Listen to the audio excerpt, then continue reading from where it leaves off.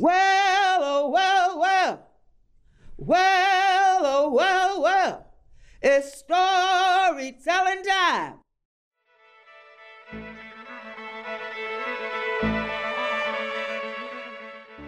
That's the call of Mama Linda Goss, storyteller and 2019 National Heritage Fellow. And this is Artworks, the weekly podcast produced at the National Endowment for the Arts. I'm Josephine Reed. Linda Goss is a powerhouse. She's an award-winning storyteller, author, and mentor.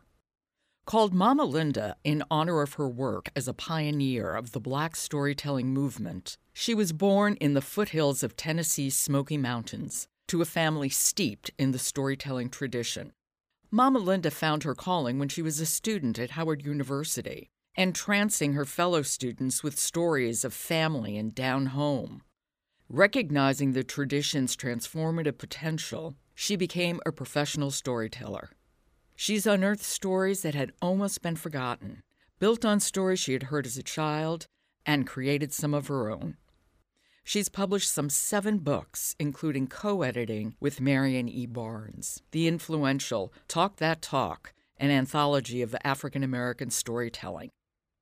In 1982, Mama Linda and Mother Mary Carter Smith conceived of the idea of a Black storytelling festival and conference. And the following year, In the Tradition was born, becoming an annual event. In 1984, Mother Mary and Mama Linda co-founded the National Association of Black Storytellers, or NABS, which continues to both grow and thrive. Mama Linda is also the co-founder of Keepers of Culture, a Philadelphia affiliate of NABS. In fact, Mama Linda Goss was named the official storyteller of Philadelphia. She's received many grants and appointments throughout her life, developing storytelling tours, curating exhibits that combine visual art and storytelling, working in schools, libraries, and museums, serving as a mentor to younger storytellers. She lives in Baltimore now, where she's the storyteller in residence at the Peale Center for Baltimore History and Architecture. Her numerous awards include the National Storytelling Network's Lifetime Achievement Award in 2003, the Leawood Transformation Award in 2006, and a Gerald E. and Corinne L. Parsons Fund Award from the American Folklife Center. And now she's been named a 2019 National Heritage Fellow, the highest award the country gives that honors folk and traditional art. I traveled to Baltimore to speak with Mama Linda at the Peale Center, which is an historic building right in the center of downtown Baltimore. So you'll hear the occasional sounds from the streets in the background. But front and center, Mama Linda and the power of story. Mama Linda, if you don't mind me calling you. I love that. it. I love it. Thank you. I actually want to begin with something very basic. Okay. What's storytelling? Well, that's a hotball question now. That's because my interpretation and my definition of storytelling, especially Black storytelling, all the different ways you can convey or communicate a happening to someone. So in Black storytelling, we tell our stories in so many different ways. We talk them, we dramatize them, we sing them, we dance them, we paint them, we quilt them. Throughout Africa, our hairstyles tell a story. The scarring on our faces tell a story. So the clothes we wear tell a story. When I used to tell stories about 30 years ago, when I would enter the room, I would let the children know everything I have on tells a story. How did you come to storytelling? Well, child, as they say, I was born in it, born and raised in it. I was raised on pinto beans, fried apples, cornbread, and storytelling. I come from a big storytelling family. My mother had a large family, was 14 children, of which 11 survived. Now, my father only had one brother who died very young, but his father, my granddaddy, was a wonderful storyteller. So I grew up in it, and then the town I'm from is full of just interesting characters. The stories just pop out at you. Everyone in the town has a nickname. There are some people whose real names I still do not know. I only know them by their nicknames. So the town kind of has that appeal where storytelling is everywhere. Storytelling is all around you, and you can make up a story about anything, about everything. What town is this? Where? Alcoa. Yeah, Alcoa, Tennessee, foothills of the Great Smoky Mountains. Alcoa, named after the Alcoa Aluminum Company of America. And they built that town. They built that town in 1919, and they're celebrating the centennial now. They've invited me to come back. And so in my little segregated community, the streets were named after inventors. So I was on Bell. The street before me was Franklin, and it had the 3 big plants. And my granddaddy worked at the hot room, and my father worked at the North plant. And that was at one point considered the largest plant in the world. But now the plants are gone. And so your grandpa in your family was the big storyteller. Yes, my granddaddy Murphy, my mother and father, Uncle Buster, they were the main storytellers in my family. Then there were other members too. When we would get together, somebody, would just start talking. They might start talking about old times, and then you would hear these different stories. And I've had some of my aunts and uncles just tell me a story on their own. So my family really taught me how to bear witness. My father taught me how to bear witness. And one day in the kitchen, Mama was, she was cooking or something. We were in there, and all of a sudden she started telling me this story about her mother who told her, Leela, and it was about when my grandmother was very young, and she came from a large family, and it was about her mother, my great-grandmother, Mount. Everybody called her Mount. Now, to this day, I can't remember what my great-grandmother's name really is. I just know her as Mount Hunter. And it was about her and Pappy Hunter. And what happened is that sometimes on Saturdays, every once in a while, maybe every 6 weeks or so, as the day was fading into the night, they would hear these horses. And it was the paddy rollers or the night riders. And they would come up to Pappy and Mount's home. And they would make Pappy go and get one of his chickens, because Pappy was known for cooking.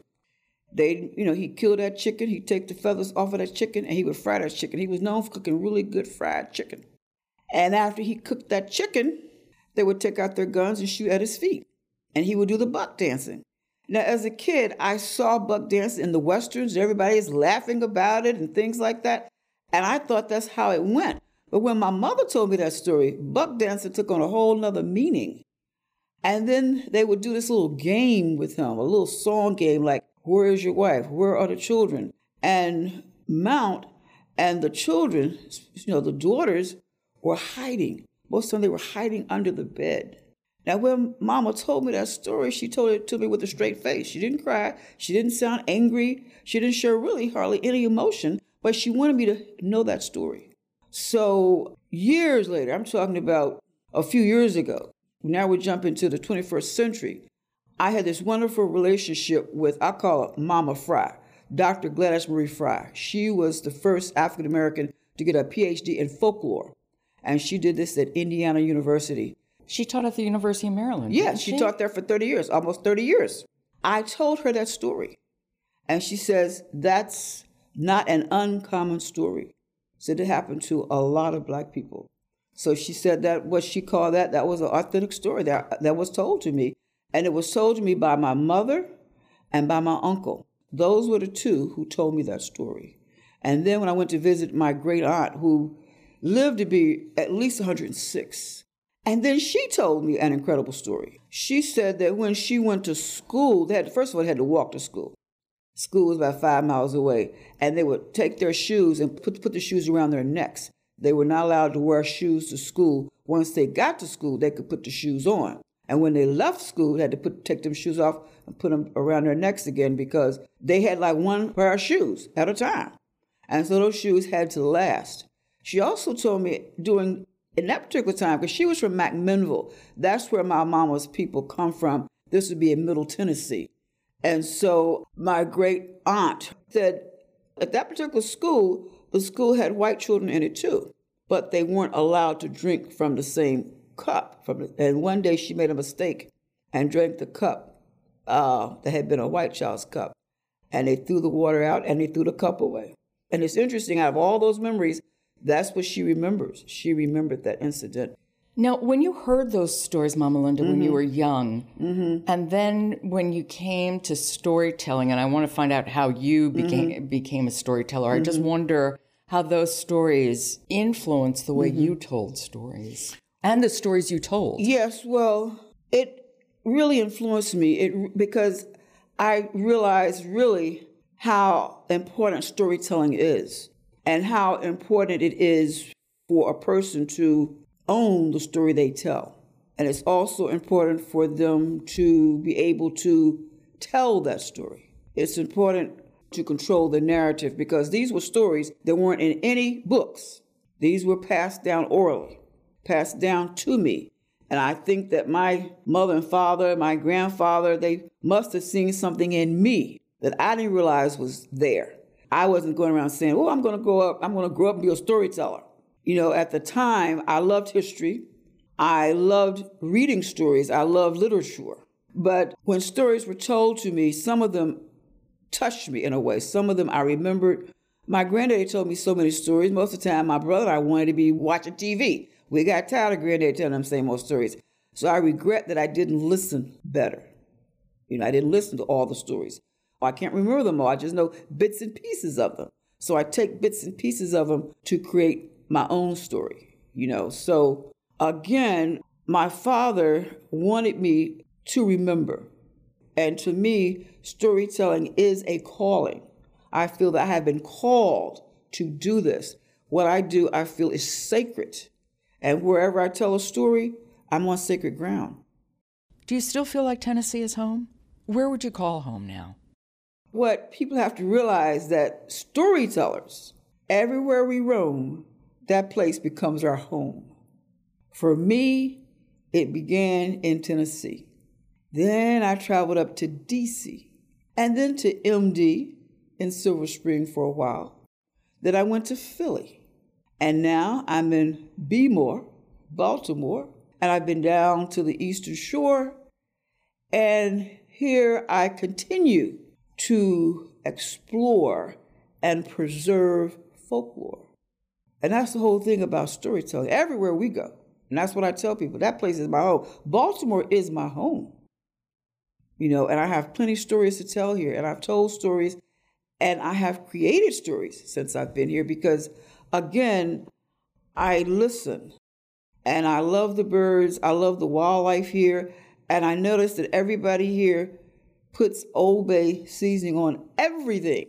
So I made up a whole thing about, I can't remember it offhand now, but I made a whole thing about, Old Bay, put it on your potatoes. Old Bay, put it on your collard greens. Old Bay, put it on your pinto beans. Old Bay, put it on everything.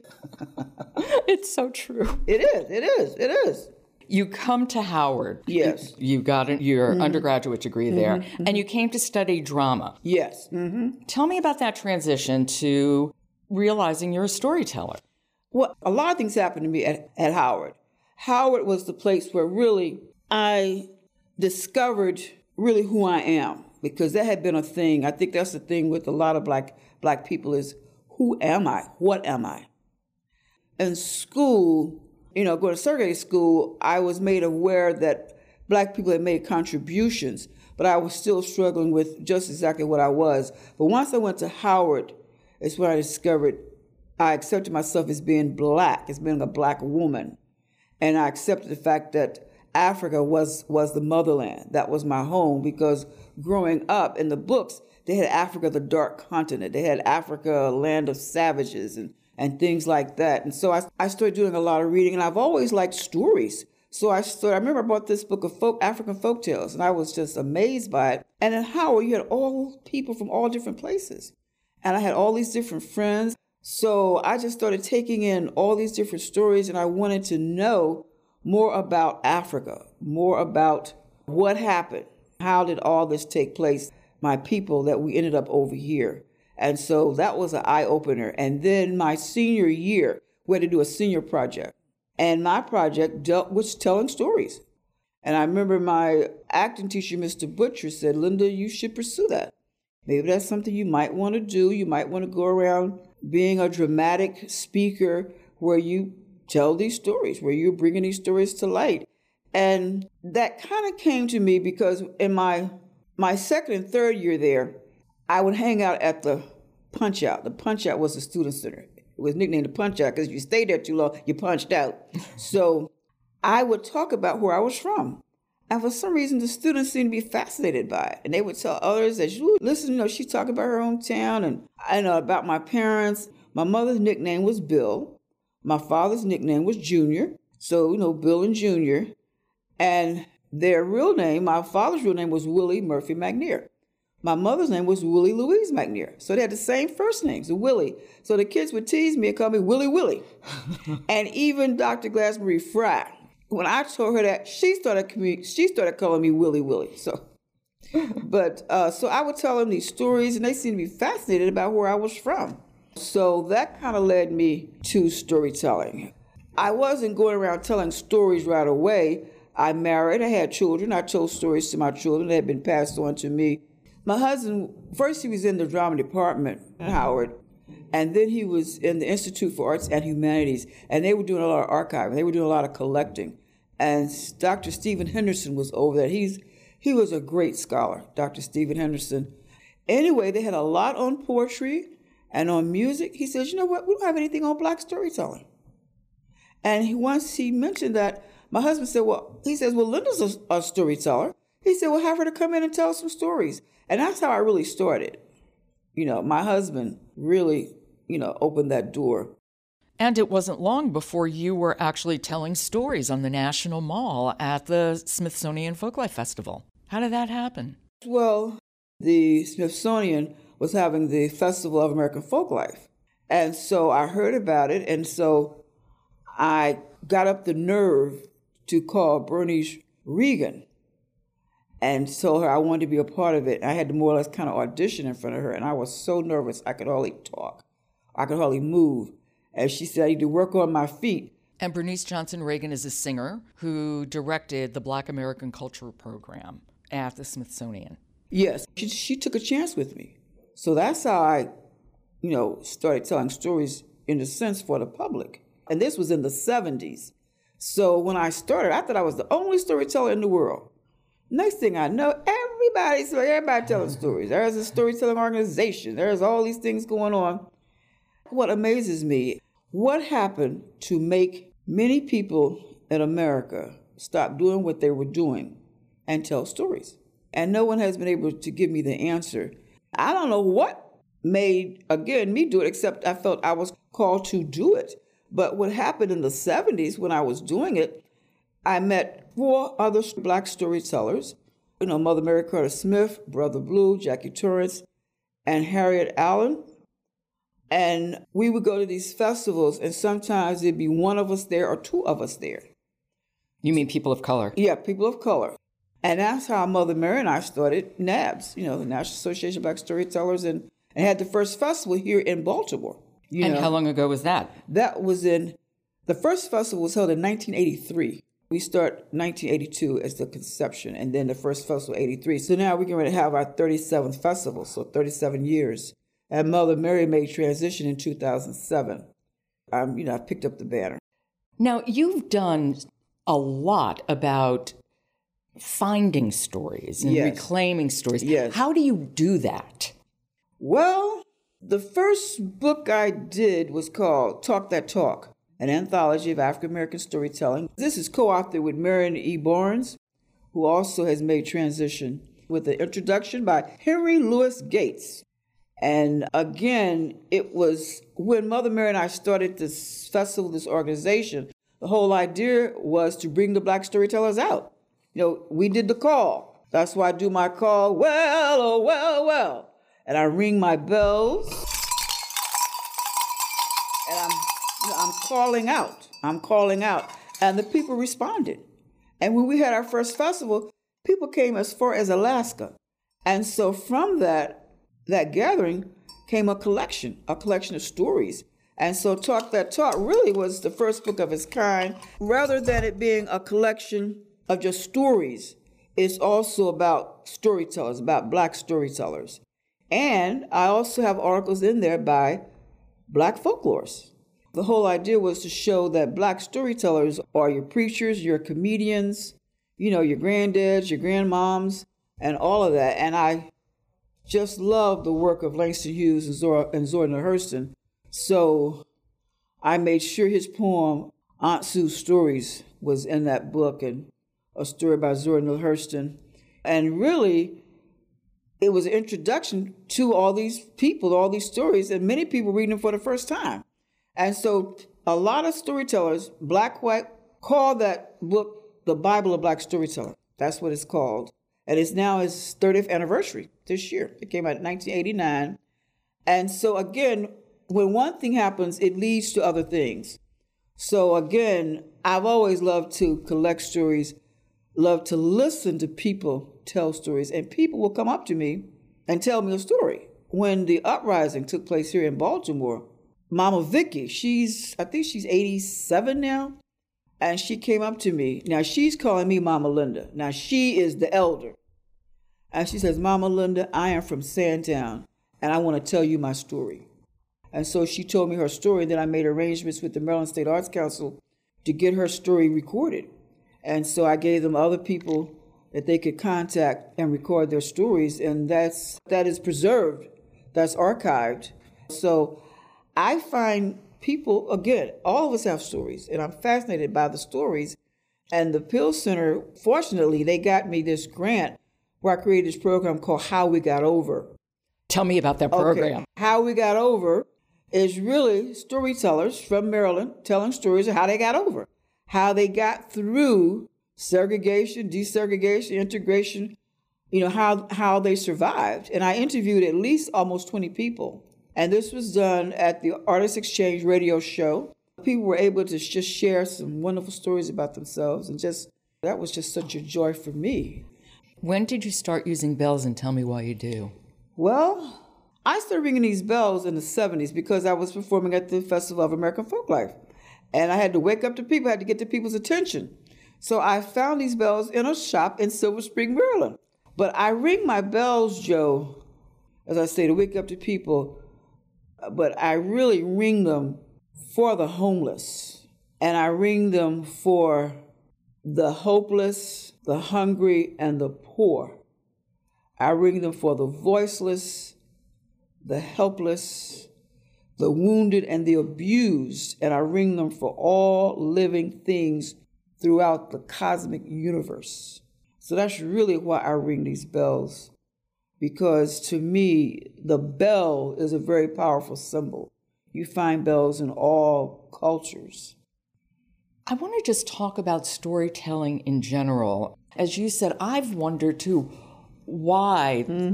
I'm grateful for it. Grateful. But I wonder why this burgeoning of storytelling. What have you, you've given I'm not saying you necessarily have the answer, but what are your thoughts?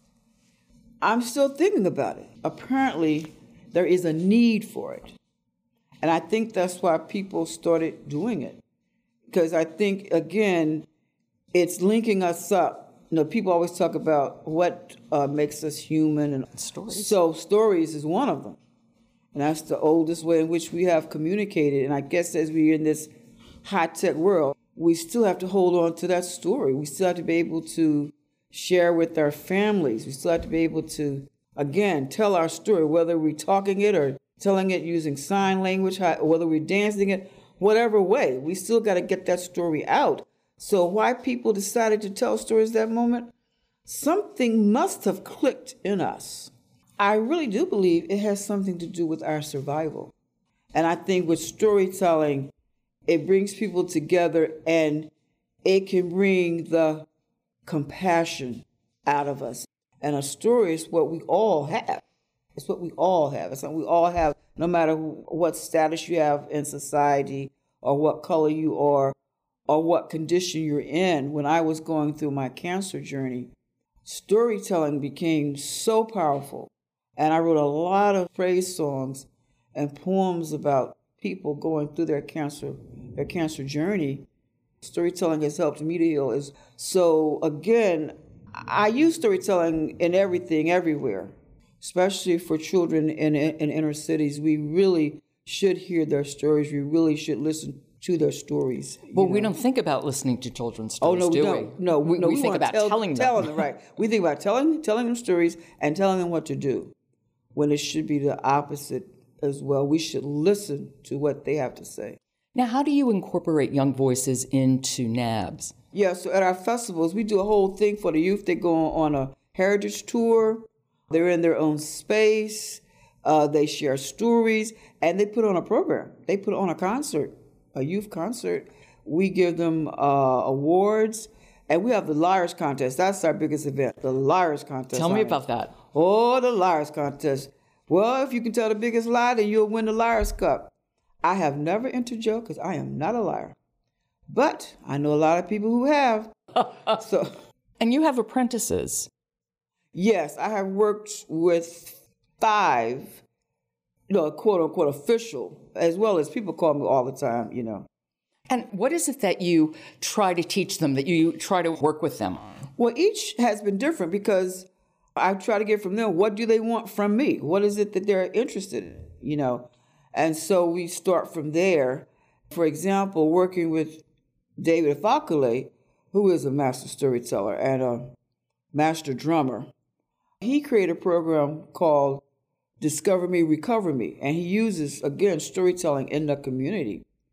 And so in working with him, it was a matter of passing down different stories I have learned. And he and I worked together, and that was great working with him. I'm old enough to be his grandmother.